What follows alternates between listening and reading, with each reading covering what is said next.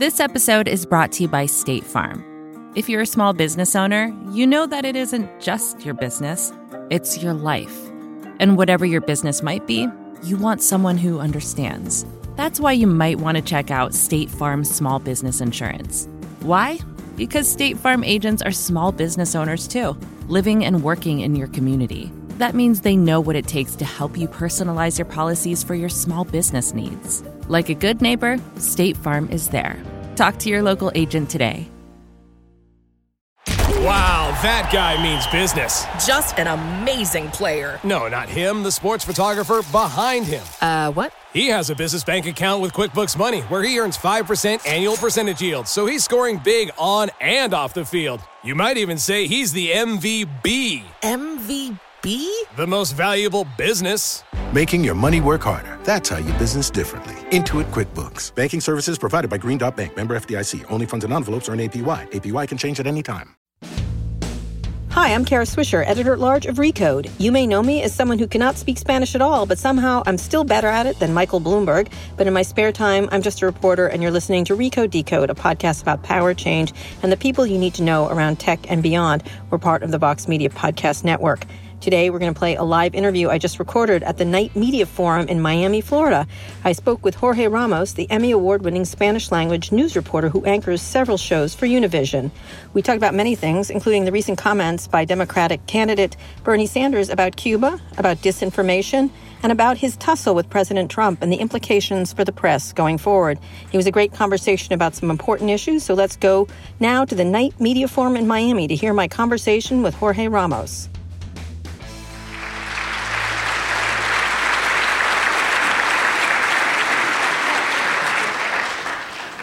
Hi, everybody.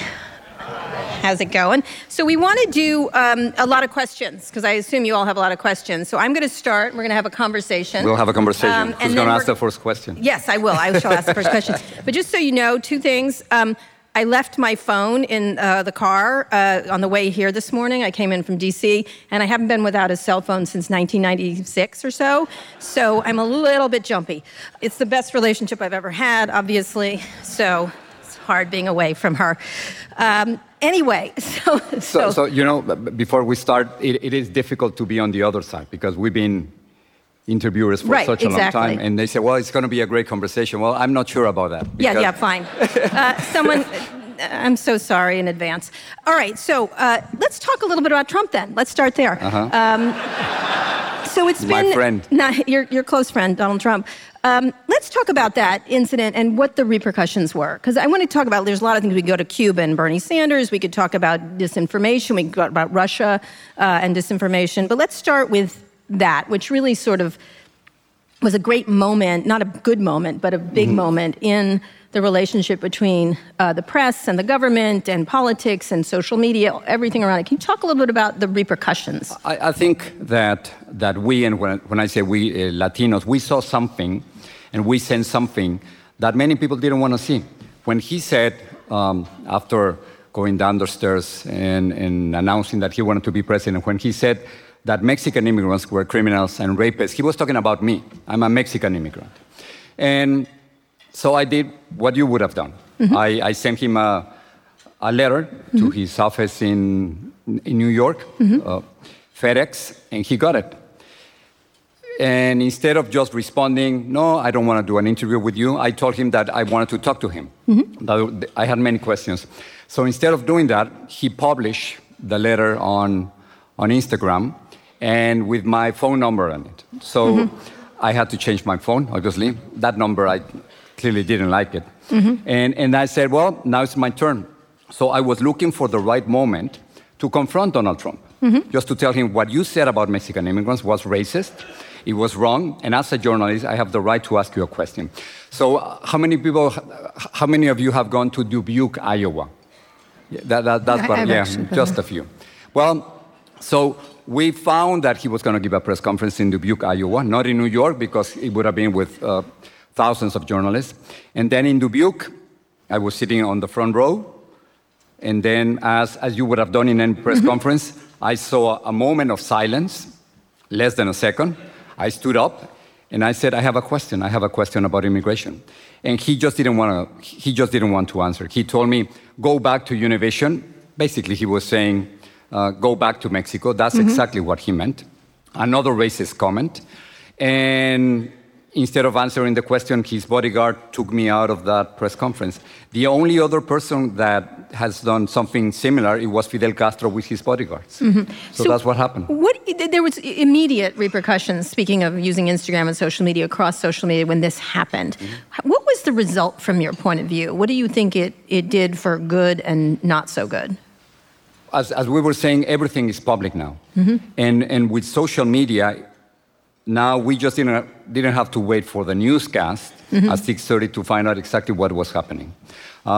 He was a master, and he's still a master of using social media for his own purposes. But on the other hand, I think there's a lot of resistance to that. So the fact that he published my phone number on Instagram, and that everybody knows that number, everybody knew that number, and I got all kinds of messages from people telling me that we were doing exactly what we needed to do, to people asking for a job and even sending some songs to me. Okay, all right. There's a plus side to everything, I guess. Yeah, so not everything was negative. Yeah, so being trolled by Donald Trump has its advantages, I guess. All right, so when that happened, the relationship, it sort of began something that happened over and over again. And it's all swirling around in a more systemic way, around disinformation, around telling lies, around saying them in public, sort of telling lies in public and continuing them. That continues to today. When I was leaving the hotel room today, there was a headline on CNN that said, Donald Trump won't say if he thinks Russia has been involved in these elections. Just won't say it, or won't say it. And on the weekend, the National Security Advisor was saying he had never seen analysis about the Russians being involved, which is a lie, because he may not have seen it. That may be, he may be partially telling the truth. He lies a lot, and we saw something that people just didn't want to pay attention to. We were saying, we know what's happening.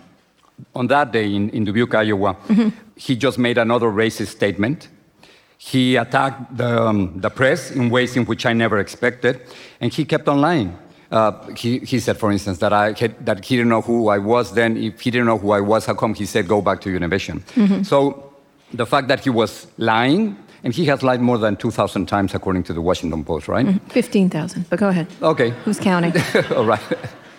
And the fact that he was attacking the press right there, and the fact that he was making racist statements. And then many journalists and many people in the United States didn't want to see that. They were saying, oh, Jorge, come on, you're a Latino, maybe you're too sensitive, you don't know exactly who he is. He's not going to be here for long. And we were right. We were absolutely right from the beginning. How has that affected your job? I want to get beyond Trump, because everyone always just talks about what is it, because it's been copied by a lot of people, and a lot of people are using social media to bypass reporters and journalists and to tell their stories on their own. And sometimes it works and sometimes it doesn't. But how does it affect your job? Because you had a point of view, early on. Everyone's like, he shouldn't have a point of view. I heard that from some people. Now, just the other day, we had Anderson Cooper calling bullshit on a governor who was, and he used that exact word on the air. Talk about the idea of point of view and storytelling today. As a journalist, I think we have two responsibilities, two very important responsibilities. The first one is to report reality as it is, not as we wish it would be. So if it's red, I have to say red. And then if 15 people died, we have to say 15. That's the most important responsibility. And I'm sure that people from Africa, Europe, and Asia, and Latin America can cover a hurricane more or less the same way, and even a war more or less the same way. But then the other important responsibility, probably the most important responsibility that we have, is to question those who are in power. And if we don't ask the tough questions to those who are in power, nobody will. And then I think that we have to take a stand on 6 different circumstances when it comes to racism, discrimination, corruption, public lies, violation of human rights, and dictatorships. We have to take a stand, Kara. And if we don't do that, then who's going to do it? Engineers build incredible structures, architects build beautiful homes, doctors save lives, and we ask questions. And if we don't do that, who's going to do it? So what does that affect? It's something I do it all the time. I do it all the time. And our relationship with power has to be confrontational sometimes. There's a beautiful word in Spanish, contrapoder. And contrapoder means to be on the other side of power. It doesn't matter who is in power. And people might say, well, Jorge, you are against Donald Trump. Well, just ask what happened with Barack Obama. Before he left office, I confronted him and told him that he had deported more than 3 million people, more immigrants than any other president in the history of the United States. We're talking about removals. And he just didn't like it. And I haven't been able to talk to him again. So same. I had the same experience with him. I was talking about encryption, actually. And what happened? He didn't like it. He didn't. Have you talked to him again? Oddly enough, I'm going to tell a very short story. My ex-wife worked for Barack Obama in the White House, and at the end of your term, you're supposed to go in and take pictures with the family, and you stand in a line. It's very strange. And she made me go because the kids were there. And I walked into the Oval Office, and I was like, I really don't want to do this. And he looked at me, he said, how did you get in here? Was he kidding or not? I don't know. No. There was no Secret Service action, so I feel like it was a joke, but I could not tell because I asked him a tough question about encryption and how he changed his point of view. But when you talk about that, do you think that, because reporters had always tried to be, and I hate to use this term, fair and balanced. They tried to have that. I never thought that was the correct way to do it because I think you can do reported analysis of things. Like you do enough reporting and then you can have a point of view and call something out. And in certain occasions, you have to have a point of view. Once I had the opportunity, I wouldn't say it was an interview, with Fidel Castro. He was in Guadalajara. He was going from one room to another in a hotel, and I stopped and I asked him some questions, and at the end, his bodyguard pushed me aside, and I couldn't continue the conversation. But here's the way I see it. Should I interview Fidel Castro, or should I interview Nicolás Maduro, the dictator of Venezuela, the same way that I interview a victim of their dictatorships? No, I think it's completely different. The approach that I have with someone who is in power is different than my approach with those who don't have power. And I don't know if you see it exactly the same way. I mean, when you talk with all these leaders in Silicon Valley, how do you do it? Well, there's no downside to insulting a billionaire, I've found in my career. There really isn't. You look good, they never do. And then especially when it's Facebook, it doesn't really matter. You win every time. I'm like the house in Vegas. And you have to ask the questions. They are expecting just because they have power that you have to be soft, and that's not the way it should be. I think it has to be exactly the opposite. It's interesting in politics, you get a lot more pushback, and you got some really ugly pushback from Donald Trump. I get sort of these sad-eyed looks, like, how can you insult me? I'm a victim here. I've made my billions, honestly, and you shouldn't question the damage you're doing to democracy. I'm helping humanity. Right, I'm helping humanity. So it's a little different because you get a sort of a sad-eyed look from a young white man in a T-shirt and a hoodie, who I have no sympathy for, but it's a different experience. In any case, still. Yes, you have to ask them the question. So let's get to that idea of the power of social media, because we have entered in a time, and I don't think Donald Trump is. Just the way FDR was to radio, JFK was to television, Donald Trump is to social media in a way. He's used it beautifully, whether you like it or not. He's the best troll around. He uses effectively to govern, to make announcements, to undermine people, to attack. Today he was attacking Justice Sotomayor. And for disinformation. And Justice Ginsburg, which is dangerous. What responsibility do social media companies have to that? When you're doing your job, because you use it too, you're quite active. What do you imagine has happened to the news environment in that case? Let me put it this way. I've been doing the newscast with Univision for 33 years already. And I can assure you, Cara, that without presence in social media, I wouldn't have a job right now.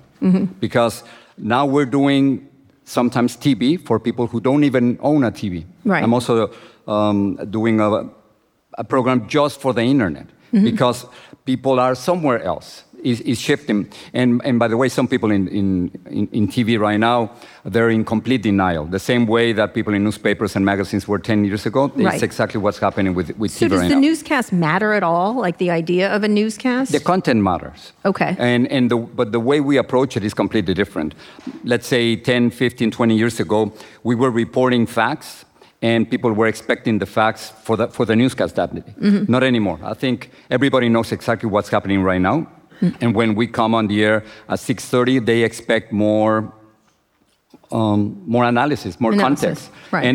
And we expect, and they are expecting from us something different, to tell them the truth, the way we see it. Right. Especially when we have a president that is lying constantly. Again, is that a confrontational position from a journalist? Well, that's our responsibility. If we don't do it, nobody else is going to do it. It's really interesting because I've been recently watching a lot of Edward R. Murrow stuff. Yeah. For some reason, I've been looking at it, and he was quite confrontational, actually, in a lot of ways, especially for the day.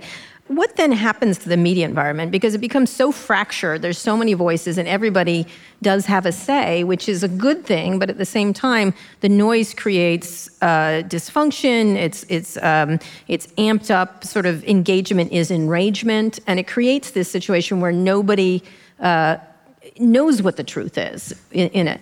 Well, but at the same time, as it happened with Edward R. Murrow, and as it's happening with us right now, the most important thing that we have as journalists is our credibility. Mm-hmm. If what I say, if nobody cares about that, or if people think that I'm lying, then I'm done as a journalist. I wouldn't have a job. Let me give you an example. Every year here in Miami, we have hurricanes. Mm-hmm. And I personally, and I've chosen 2 people from 2 local stations who are very good. Because I trust what they say, and my life and the life of my family and my home depends on what they say. Should I leave my house? Should I go somewhere else? Mm-hmm. So that's exactly what we do in social media. Many people follow you, and they trust what you say. Hopefully many people follow me, and they trust what I say. And that's exactly the same way as with Edward R. Murrow. The only difference is that now, instead of having 2 networks or 3 networks, ABC, NBC, and CBS, as it was back then. We have millions of networks of people using Twitter, Instagram, Facebook, and that's a big difference. We're here with Jorge Ramos from Univision. We're going to take a quick break now. We'll be back after this. This episode is brought to you by State Farm. You've heard it before. Like a good neighbor, State Farm is there. But it's more than just a tagline. Because State Farm agents are small business owners themselves who live and work in your community. And if you're in the market for small business insurance, who better to work with than an agent who understands what it takes? State Farm agents can help you create a personalized insurance plan that fits your small business needs and budget. Talk to your local State Farm agent today about small business insurance. Like a good neighbor, State Farm is there. Wow, that guy means business. Just an amazing player. No, not him, the sports photographer behind him. What? He has a business bank account with QuickBooks Money where he earns 5% annual percentage yield, so he's scoring big on and off the field. You might even say he's the MVB. MVP? The most valuable business. Making your money work harder. That's how you business differently. Intuit QuickBooks. Banking services provided by Green Dot Bank. Member FDIC. Only funds and envelopes earn APY. APY can change at any time. Where do you think it ends up as it moves forward? I mean, obviously, there's a lot of people are looking at regulating some of these companies. Do you consider, given these platforms are so important, whether it's Twitter or Reddit or Facebook, Facebook's the biggest among them, where's the responsibility? Do you think there's a responsibility on these tech companies to act? Because just the other day, Mark Zuckerberg said, we're somewhere between a telecom company and a publisher. And it reminded me of that old skit, I'm showing my age here, is it a dessert topping or a floor wax? If you remember from SNL. What are they? I mean, because it's all the old people were like, ha-ha. They are saying that they are not a network. Right. They're saying they're not they don't have a journalistic operation. Right, a publisher. So, but maybe, can I switch the question Sure. and send it to you? So what would you do? Do you think they need to be regulated? Yes. And in which way? How? Well, I think if you look at the top 10 companies, or the top companies right now are tech companies in terms of market valuation. Maybe not in the market today, but because we've had a sell-off. But most of the economic growth has happened through tech in the last 10 years, essentially. And a lot of the wealth creation, everything. The top 10 rich people are all tech people. It's an industry, unlike Wall Street or cars or pharmaceuticals. Even if it's problematic regulation, they have regulation. There's not one law on the books about internet companies at all, not one. And in fact, the one law that does exist is very advantageous toward them, which allows them to be immune from any legal action. So what kind of, would it be government regulation? I don't know. Do you want a big censor? No. No. So how would that work? Well, it's taking responsibility. I don't know. Univision's responsible for the things that is on your air. If you are careless and the things you create cause havoc, you pay for it. And I think it's the responsibility. It's being legally liable for creating things either sloppily or with malintent or things. I am responsible for what I do, and you are responsible for what I do. But how about if there's someone else who's posting on your network, on your platform? Right. Where is that responsibility? Well, the New York Times is actually responsible for those too. So they're abrogated around the comments, but at the same time, on some level, they have to create tools where it can't be used for disinformation. They have to be more. It's going to be incredibly complex to figure it out because they can sort of get out of it and at the same time have created the tools in such a sloppy way that. You can look at any of the areas of the world. In Myanmar, they didn't have enough speakers. They didn't do this. They didn't do that. They do things. I'll give you a good example, Facebook Live, for example. And I've told this story before, but when they created it, they bring in reporters to look at it before. And they're all excited, and they're like, literally, it's like 12-year-old boys all there going, look what I made. It's so cool. And I was in the room, and I said, okay, this is a live, immediate live posting by anybody in the world can do this. And I said, what do you do if someone murders someone on this? What do you do if someone commits suicide? What do you do about bullies? What about child pornography, live child pornography? What about if a mass murderer puts a GoPro on the top of his head and starts broadcasting? And the person who was showing it to me said, you're such a bummer, Kara. And I was like, yeah, I am. That's me. I have had some experience with the human race, and I've noticed when they get tools, they tend to use them in a malevolent way sometimes. And I was like, where are the safeguards that you put into place before? And they were like, well, that part of it they hadn't thought of. Now that's changed, obviously, when they create things now because of the experiences, but not because they had any. They weren't sued for it. They didn't pay any price for the mistakes they made. And so I'm trying to figure out how you create a price for when you make shoddy products, I guess. That's an interesting proposition. But as a journalist, we cannot just wait to see, well, let's see if they regulate them or not. Our responsibility is completely different. I think our responsibility would be to find facts, to confront those who are in power, and that's what we need to do. Right, absolutely. But I think one of the things is it has repercussions well beyond that. There was a really great series in the New York Times recently about child pornography on these sites, and the very little is being done to mitigate the problem. You can do that with addictiveness with teens. They know very well inside these companies how addictive these products are, akin to cigarettes, akin to other things. Still not doing anything about it, yet facilitating it. And so you have to sort of start to think they're not benign. And so if they're not benign, they're not making things that are benign that affect people, there has to be some kind of regulation, smart regulation that doesn't hinder innovation. And when they worried about hindering innovation, they tend to go to the China argument. Well, China. If we don't do something, China will beat us. If we don't do this, and we'll have, they'll be running the internet in the next era. But for instance, let me just put it this way. What would happen in authoritarian governments? What would happen in China? What would happen in Saudi Arabia? What would happen in Cuba? Well, they're already doing it. Exactly. They're already using these tools exactly the way. But do we want to do that? No, of course not. But what I'm talking about is they tend to say that there can't be innovation without freedom for them. And in fact, when you have one or two or three companies, in this case it would be Facebook, Google, it really would be Facebook and Google essentially, sort of buying up all the companies, shutting down innovation, you don't get the kind of innovation needed to create new paradigms of So if we say, on the political conversation, how about if we know for a fact that a president or a candidate is lying, and that he's buying ads and publicity, should we stop them? Well, we don't. Facebook doesn't. They made the decision not to. I mean, how do you feel about that?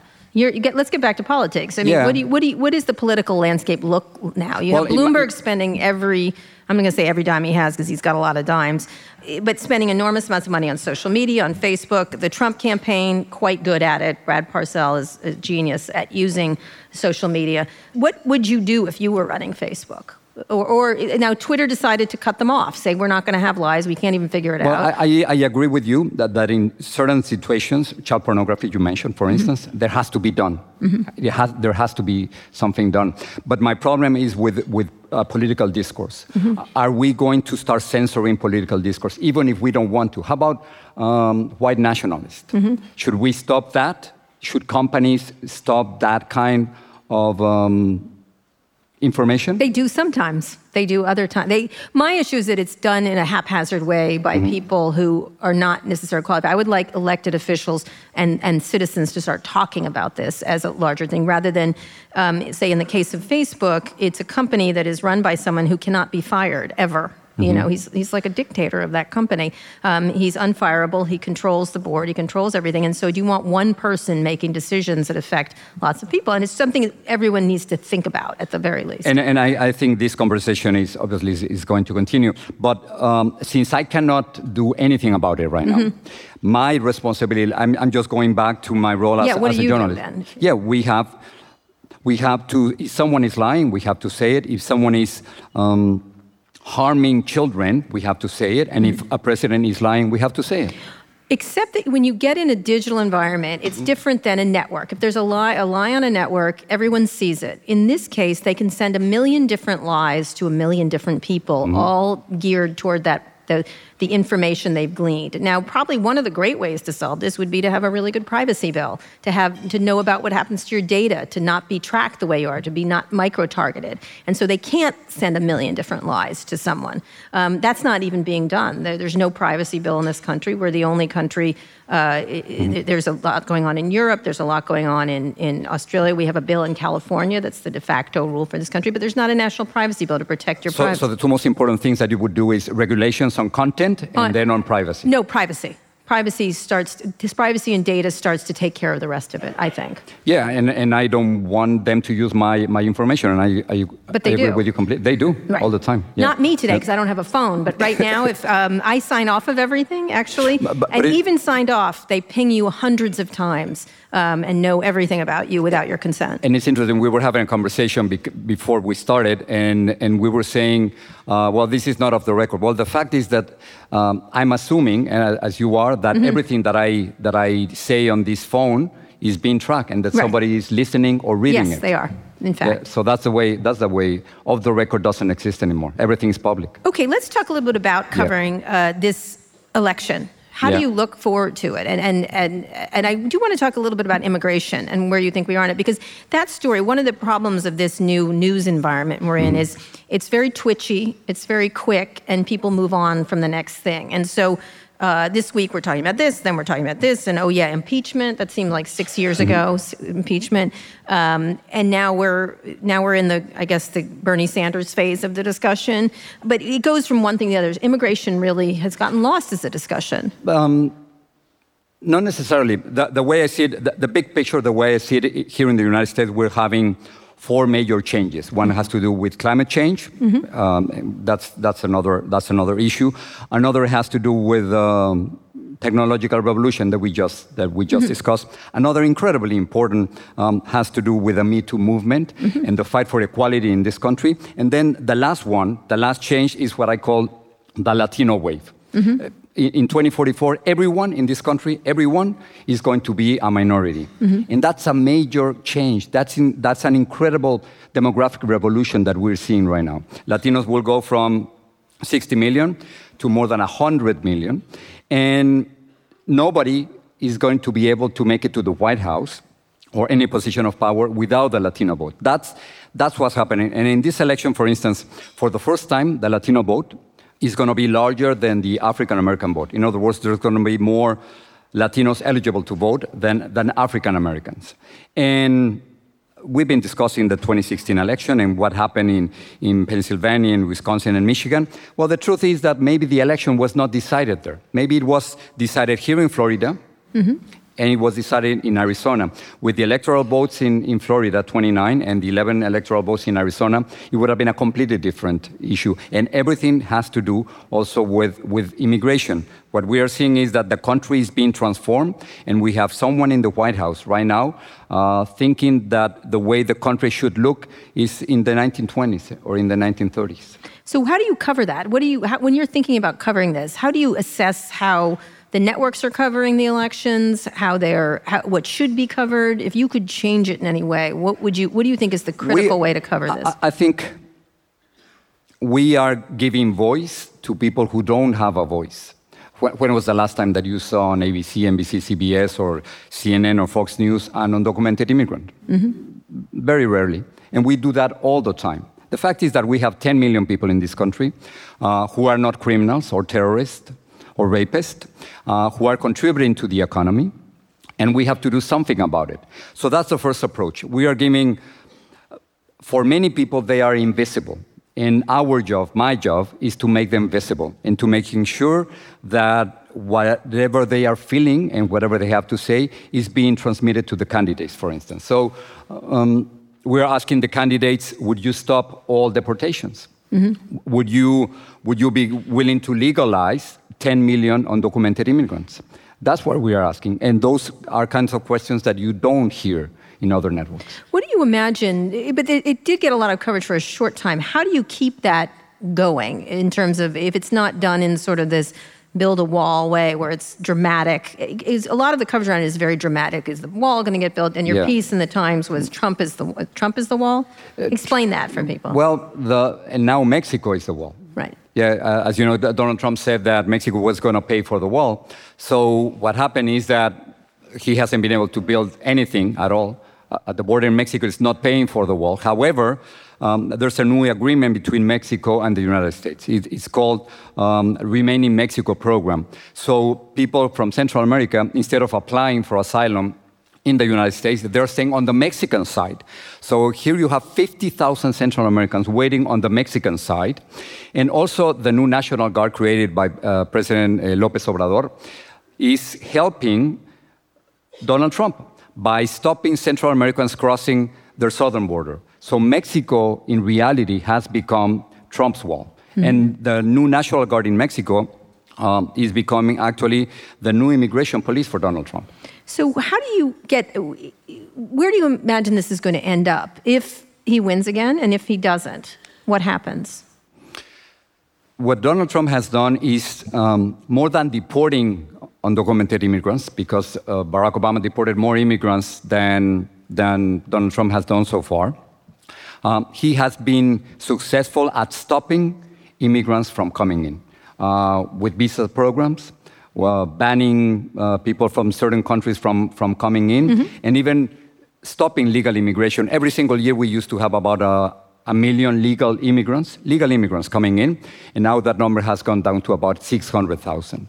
So he has been successful at stopping immigrants from coming in, and by creating fear in other countries that if you try to get into the United States, something terrible is going to happen to you. And something terrible is going to happen to you if you try to cross from Matamoros to Brownsville, and then you see people from the cartels trying to kidnap you or asking you for money to come into the United States. What is the ultimate impact on this country of that? I write about it from Silicon Valley's perspective, is they're not getting a lot of innovation is going elsewhere across the world. Immigration's been a critical part of the building of Silicon Valley, and most of the CEOs are immigrants. Elon Musk, Satya Nadella, Sundar Pichai, each of them, I could name dozens and dozens.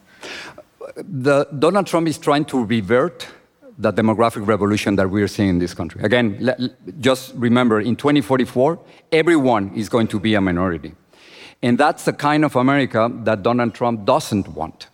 So he's trying to revert that, but it's almost impossible. It was in June 2015, he announced that he wanted to be president, but then, so interesting, in July 2015, already the majority of the babies being born in the United States were coming from minority families. So the change is unavoidable. It's unstoppable. He cannot really stop it, but he's really trying, and trying hard. So what other things are you looking at in the election on the Democratic side? This has been quite an unusual... What I'm seeing is that the so-called resistance or the rebellion to Donald Trump somehow is working. What we don't know if this rebellion is going to be big enough to avoid the re-election of Donald Trump. That's the way I'm seeing it. So you don't know where in the Star Wars saga we are? We're right in the middle. We're right now. So that's Empire Strikes Back, I think. Well, there you go. We're right. That wasn't good. That was not good. We're right in the middle. But you live in California. How do you see it? Where are we? I don't know. I think everyone's confused. I think I was telling the driver who drove me in today, I'm the only person he was asking about homelessness in San Francisco, and I said, it's been politicized. It's not as bad as it looks, and there's a lot of really important trends that are happening there, including housing prices, including having a more tolerant feelings towards poor people than other states. And California is like an island sometimes, isn't it? Yes, exactly. I was there in Los Angeles yesterday, and it feels completely different than the rest of the country. It does. And so we were discussing that, and one of the things he was asking about was, what did I think of Bernie Sanders? It was really interesting. And I was like, I do not know what to think of Bernie Sanders. I'll be honest with you, I don't. And then a friend of mine who was a Sanders person said, it's a short jump from disliking him to liking him, which I thought was, okay, all right, okay. And it was interesting. And then my third experience was my mom, who was stays down here in Florida and stuff, and she goes from, she's a Fox News watcher, so that's all I need to say, an elderly Fox News watcher, so you can imagine what's happening there to her brain. I told her when she dies, I'm going to have her brain looked at, and like for FTE, so Fox trauma. But anyway, she called me and she goes, I really like what Bernie is saying. And I'm like, what? Like, because she was sort of Trumpy, but not, she doesn't like Trump because she thinks he's gross. And then at the same time, she likes the tax cut, things like that. And so I don't know. That's my answer. Well, I know California's not voting for Donald Trump, but otherwise, I don't know what to say. What I'm seeing is that the country is more divided than ever before. But is it? I think so, absolutely. I mean, I'm sure you're having sometimes the same problem when you are with friends or family. Sometimes you have to avoid Trump, and you have to avoid that conversation because otherwise it's dividing families and it's dividing groups. Let me give you an example. When in 2016, where I work here in Doral, when you come into the network, on the left side is the TV side, and on the right side is the radio side. And I pass through the radio side all the time, and I used to listen to people calling and saying, well, I'm going to vote for Donald Trump. And back then, for many Latinos didn't feel comfortable saying that they were going to vote for Donald Trump because of the sexist remarks that he had made to Access Hollywood and because of the racist remarks that he had made against immigrants. But still, I was listening to people calling in and saying, yes, I sort of like Donald Trump. Well, I should have stopped and listened carefully because we made a mistake. We didn't see this wave that was happening in this country, this resentment that was happening in this country. And 29% of Latinos voted for Donald Trump. And what I'm seeing right now in 2020 is that those who were uncomfortable saying that they were going to vote, I'm talking about Latino voters, that they felt uncomfortable saying that they were going to vote for Donald Trump, now they feel sort of vindicated, and they feel more comfortable saying, yes, I'm going to be voting for Donald Trump. So the fact is, if within the Latino community, more than 29% of Latinos will vote for Donald Trump, and according to history, if the Republican candidate gets more than a third of the Hispanic vote, he usually wins. So that's where we are right now. Now, the question is, if you voted for Donald Trump, are you a racist? If you voted for Donald Trump, are you a sexist? Well, many people are putting those questions aside. And many people are thinking, well, maybe the economy is more important. Maybe Cuba is more important. Maybe Venezuela is more important. So something that ethically might not be acceptable as defending a racist suddenly becomes acceptable if the economy or Cuba, or Venezuela, or Nicaragua becomes more important. So what is the impact of the comments Bernie Sanders made then about Castro just the other night? I've been living here in Miami for quite a long time, and Florida might be gone if the vote depends on that. You cannot say, let me just say it clearly, Cuba is a dictatorship. It's been a dictatorship since 1959. Venezuela is a dictatorship. Nicaragua is a dictatorship. And that's where you have to start. You cannot start by saying, well, maybe they have a great health program, or maybe they have an education. Right. If they kill thousands of people in Cuba, if they have political prisoners, if they don't have opposition parties, that cannot be a democracy. And you cannot tell that to people who personally suffered from dictatorships. So it's going to be incredibly difficult. So damaging is what you're saying. It is very damaging. And as journalists, again, we can go back to the beginning of the conversation. It is our responsibility to question those who are in power. So what question would you ask Bernie Sanders now if you were sitting across from him? It wasn't Anderson Cooper. Well, as a matter of fact, I'm going to have that opportunity in the debate on on March 15th. Right, that's right. Yeah, in Phoenix, Arizona. So, do you want to give us a preview? Sure. The question would be, no, I can't. Yes, you can. Come on. No, I can't. I thought really everything can't. was on the record. What the heck? No, everything's on the record, but no, I can't. You can't. It would be unfair for him, and it would be unfair for the other candidates. But it will be something around that topic. It would be a question, yes. All right, excellent. We're going to take another break now. We'll be back after this to my interview with Jorge Ramos, recorded live in Miami at the Knight Media Forum. Support for this show comes from Slack. You're a growing business, and you can't afford to slow down. If anything, you could probably use a few more hours in the day. That's why the most successful growing businesses are working together in Slack. Slack is where work happens, with all your people, data, and information in one AI-powered place. Start a call instantly in huddles and ditch cumbersome calendar invites. Or build an automation with Workflow Builder to take routine tasks off your plate. No coding required. Grow your business in Slack. Visit slack.com to get started. I want to finish up, and then we'll get some questions from the audience. When you think about, your career, if you had to start it right now, what would you do? Where would you work? Not in a network, not in a TV network, because our job is disappearing. I remember when I started my career, I was 28, I was an anchor. It was not because I was the best or the worst, I was the only one in the network. And so they put me for a month, and then it was 2 months, 3 months, and it's been 33 years. But everybody wanted to be an anchor, I remember. Everybody wanted to be Peter Jennings. Yeah, I see your name says anchor up there, but go ahead. Exactly, well, that's wrong. Because nowadays you have to be everything but an anchor. You have to be able to move from one platform to the other. You have to be able to survive in social media. You have to be anything but an anchor. Anchor is not good. All right. So what would you be? Well, not an anchor is not a job. No, but simply a great journalist. I wanted to show you. That's why I brought this. I mean, you would never. When was the last time you read a paper like this? 1994. Okay, well, but two great journalists. Right, Jody and Megan. Exactly. Yeah. And could you ever imagine a couple of years ago, Weinstein guilty? Those are good journalists. Yeah, absolutely. In fact, I was writing Jody this morning. Yeah. I was texting with her, and I said, you should...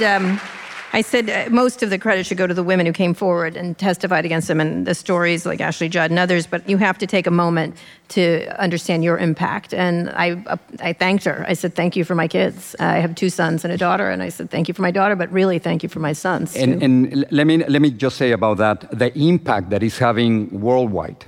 That's what we're doing on Univision. We're trying to approach stories in a different way. And for instance, in Mexico right now, I don't know if you're aware, but on March the 9th, there's a huge, incredibly important protest movement. And on March the 9th, all women in Mexico have decided not to be public, not to go to work, not to go to colleges, not to buy anything. So it's going to be a day without women in order for Mexicans and for Mexico to realize their importance. And it's a protest against the macho culture in Mexico. To put it in context, in the last year, in 2019, more than 34,000 people have been killed, and more than 1,000 women were killed just because they were women, just because of that. Something has to be done. Andrés Manuel López Obrador hasn't been able to put a stop to that. So the impact of the Me Too movement here in the United States, just imagine, it's going to be an incredible scene to go to Mexico, and then suddenly all the women as protests deciding, today, you don't count with me. Which was also a social media campaign, too, Me Too. A lot of the stories started to begin to bubble up, and people began to get brave around it. Of course, there's been a backlash just the same way, but although this is a great victory. When you think about what's really happening, let's finish up talking about journalism to journalism right now. That's sort of like one of those journalism conference questions. But what do you imagine? I feel very bullish about journalism. I do not feel, everyone's sort of like, oh, we're being attacked, which we always were. And I'm reading right now, the Ron Chernow book about Hamilton. I've been reading it for 4 years now. I am. I literally pick it up. I read 4 pages. I put it down, and I'm like, I'm only on page 604. But on page 604, it's all about his use of media and media at the time under assumed names. He wrote under all these unusual names to go back and forth, and it was a really ugly time politically. It was an ugly time from a media point of view. I was reading about James Callender, the one who was used by Thomas Jefferson to attack. It's the same. It was the same. It was, as I'm reading it, in this 4th year now, it's the same thing that's happened. So I'm very positive. I think this is not a new thing, that this has been the same way for journalists. And it is, I think it's a great time and a very important time to be a journalist.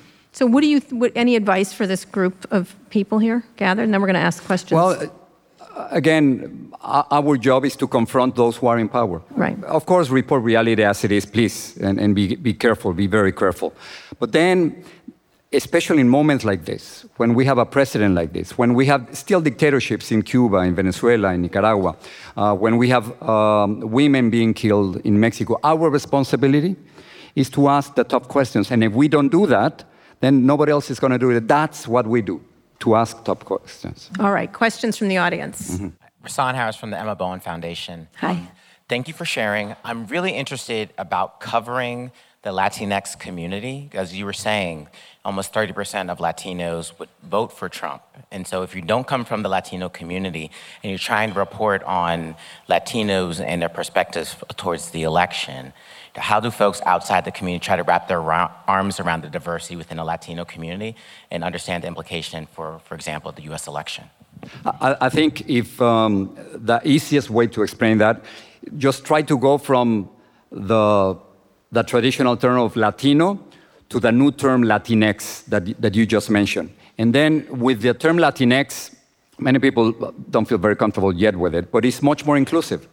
It includes everybody. It includes groups that in the past were not considered Latinos or were not giving enough credit. And if you understand that we are not monolithic, that we are incredibly diverse, that we are very young, that we use social media more than anybody else, that we are connected to our phones, and that when I got here to the United States in 1983, it was so easy. You were saying, oh, Latinos, yes, Cubans, Puerto Ricans, and Mexicans, that's it, next. Mm-hmm. Now, it is not. It is very, very different. We second and third generation Latinos tend to marry outside the Latino community. My son, Nicolas, without the age, he's Porto, Cuban, Mexican American, and he feels more comfortable with football than with soccer. In other words, we are very, very diverse, and don't think of us as a monolithic structure. Yeah, that's something that media had tended to do, is monolithic, looking at all groups, whether it's African Americans or gays or anyone else. I was thinking about that the other day when they were covering the NSC guy who's completely unqualified for the job, Richard Grinnell, and I was thinking, I have nothing to do with that gay guy, and I'm gay. And they were covering it. They were covering the gay aspects of him, and I was sort of like, that has nothing to do with what's happening. And so yeah, I would say pay attention to what we have to say. Pay attention to those who don't have a voice. Yeah. Because when you talk about the Latino community, it's just those who can talk on MSNBC and CNN. But the fact is that there are many voices that are out there and that we are simply not listening to. And the future is there. Cesar Chavez used to say, in 1984 in San Francisco, he once said, we've looked into the future and the future is ours.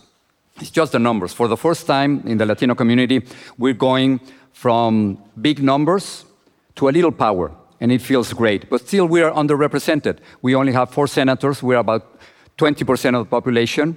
So our role as journalists is different. My role as a journalist is not only the role that you would expect for another anchor in another network. Is not only to give information, but also sometimes to take a stand. And I know it might be controversial, but that's the way it is.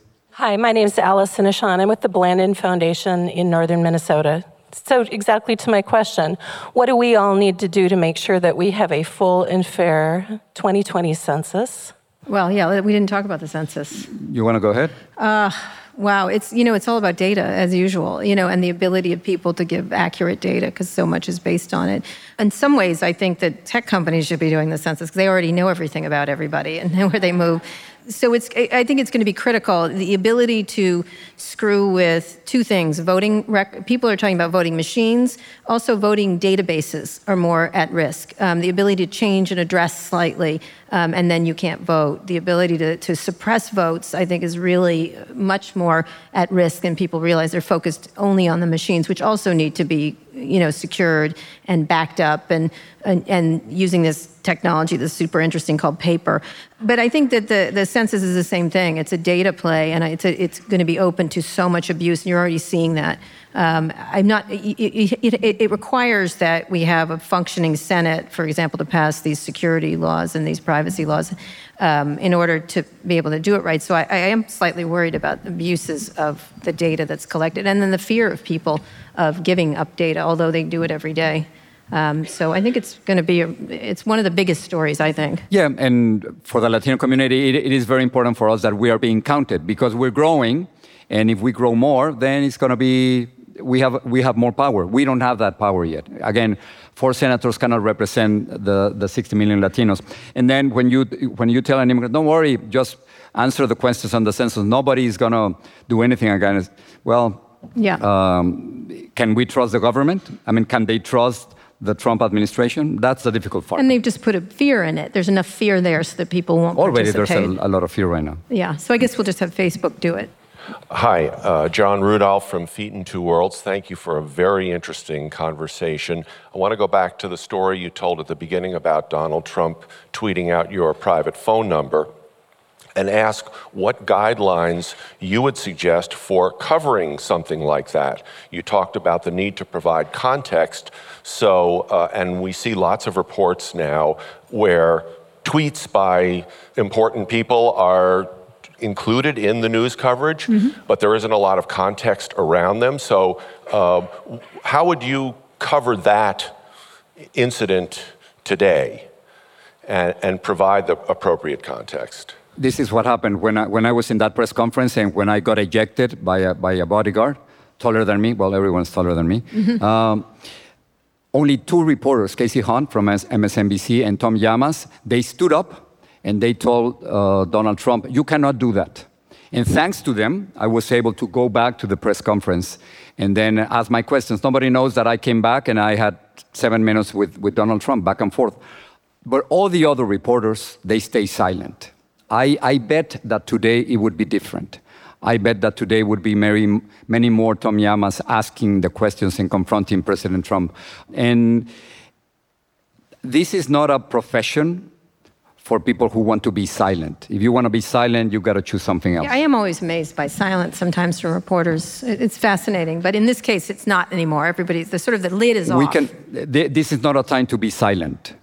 If you want to be silent, you got to do something else. But this is not a time to be silent. And I know it's not easy, but the more power they have, the tougher that we have to get as journalists.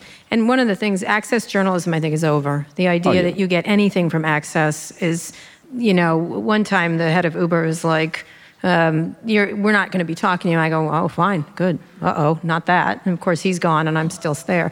But I mean, it's just, you don't need it anymore. And I think journalists have been trading access for shitty coverage for so long. I have a rule, usually with people with a lot of power. I have 2 things in mind. The first is that if I don't ask the question, nobody else is going to do it. Obviously, that's not true, but that's the attitude that I have.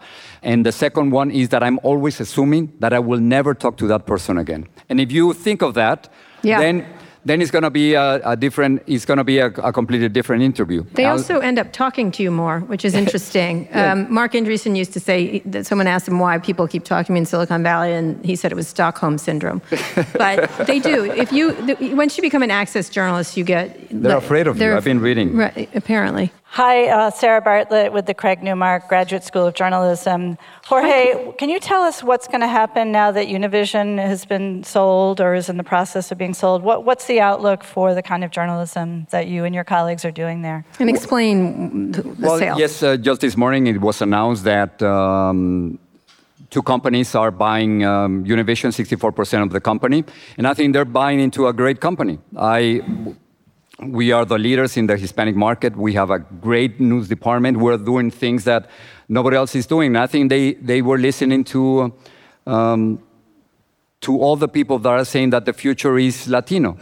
Again, I think that when I see it 30 years ago, nobody paid attention to who we were. I used to work for the SIN network, Spanish International Network. Not exactly the best name. It's a great name. It's a great name. What's wrong with that name? Yeah, I work for the SIN network. Yeah, it's good. Well, not anymore. And now we are fully part of the American experience. And we participated, for instance, in this electoral campaign in two debates. In many forums. In other words, people do understand that without Latinos, it is impossible to make it to the White House. And to be part of that, of a company that led the way, is just fantastic. I think they're buying into a great house. And you're going to see lots of different ownership structures going forward, whether it's Bezos buying the Washington Post and largely leaving it alone. I think he's been a pretty good owner. He has other issues, but that one, he's done a good job. You're going to see a lot of different changes. And the growth is there. Again, 60 million Latinos right now. In 30 years, 100 million Latinos. We're buying a lot of stuff. We're using phones. We're consuming. We're traveling. I think it's a great business. All right, over here. Thank you. Jorge, you just mentioned you can't get to the White House without the Latino vote. Every election cycle, there's always the question, is this the year Hispanics are finally the decisive force that they need to be? I want to ask the question just a little bit differently, though. I'm from El Paso, and so I'm just wondering, with the experience in El Paso last summer, where Hispanics were targeted by a domestic terrorist, by somebody using rhetoric that's also coming from the White House and media sources, does that realization activate more Hispanic voters? That physical threat to them and their children, is that finally sort of what pushes things over the top? I wish I would know the answer. I would say that for many people, they feel threatened, they feel attacked, and that they're reacting to that. And some of the comments are directly related to President Trump. But on the other hand, I'm seeing many Latinos, again, as I just mentioned, that are openly telling us, I feel comfortable with Donald Trump. So I honestly don't know how the Latino community is going to react. Again, in 2016, 29% of Latinos voted for Donald Trump. I don't know if that number is going to go up or not. But I think we, as the rest of the country, the Latino community is divided, and the division is called Donald Trump. All right, I have one last question. If you had to name one thing you're most scared of for media and your profession and our profession, what would that be? And what would be the thing you're most heartened by? What is the thing that gives you the most optimism? I hate it when a reporter or a moderator has the opportunity to ask a tough question and he or she refrains from doing that. And I know how it feels, because when you are with someone in power, and then you notice immediately your hands start sweating, and you're thinking, oh, should I ask that question or not? Well, that's exactly the question that you have to ask. So I'm very saddened and sorry when I see a journalist that has the opportunity to ask a tough question, a difficult question, and then they don't ask it. And then the greatest thing that I'm seeing is a new generation who's unafraid, who's in your face, and going with a cell phone asking questions. That's the most beautiful thing that I've seen. All right, everybody. Thank you. Jorge Ramos. Cara. Thank you. Thank you. Thank you, Jorge, for coming on the show, and thank you once again to the Knight Media Forum for hosting us in Miami. You can follow me on Twitter at Kara Swisher. My executive producer, Eric Anderson, is at Erica America. My producer, Eric Johnson, is at Hey ESJ. If you like this episode, we'd really appreciate it if you shared it with a friend. And make sure to check out our other podcasts, Pivot, Reset, Recode Media, and Land of the Giants. Just search for them in your podcasting app of choice or tap the link in the show notes. Thanks also to our editor, Joel Rabe. Special thanks to Rebecca Sananes. Thanks for listening to this episode of Recode Decode. I'll be back here on Friday. Tune in then.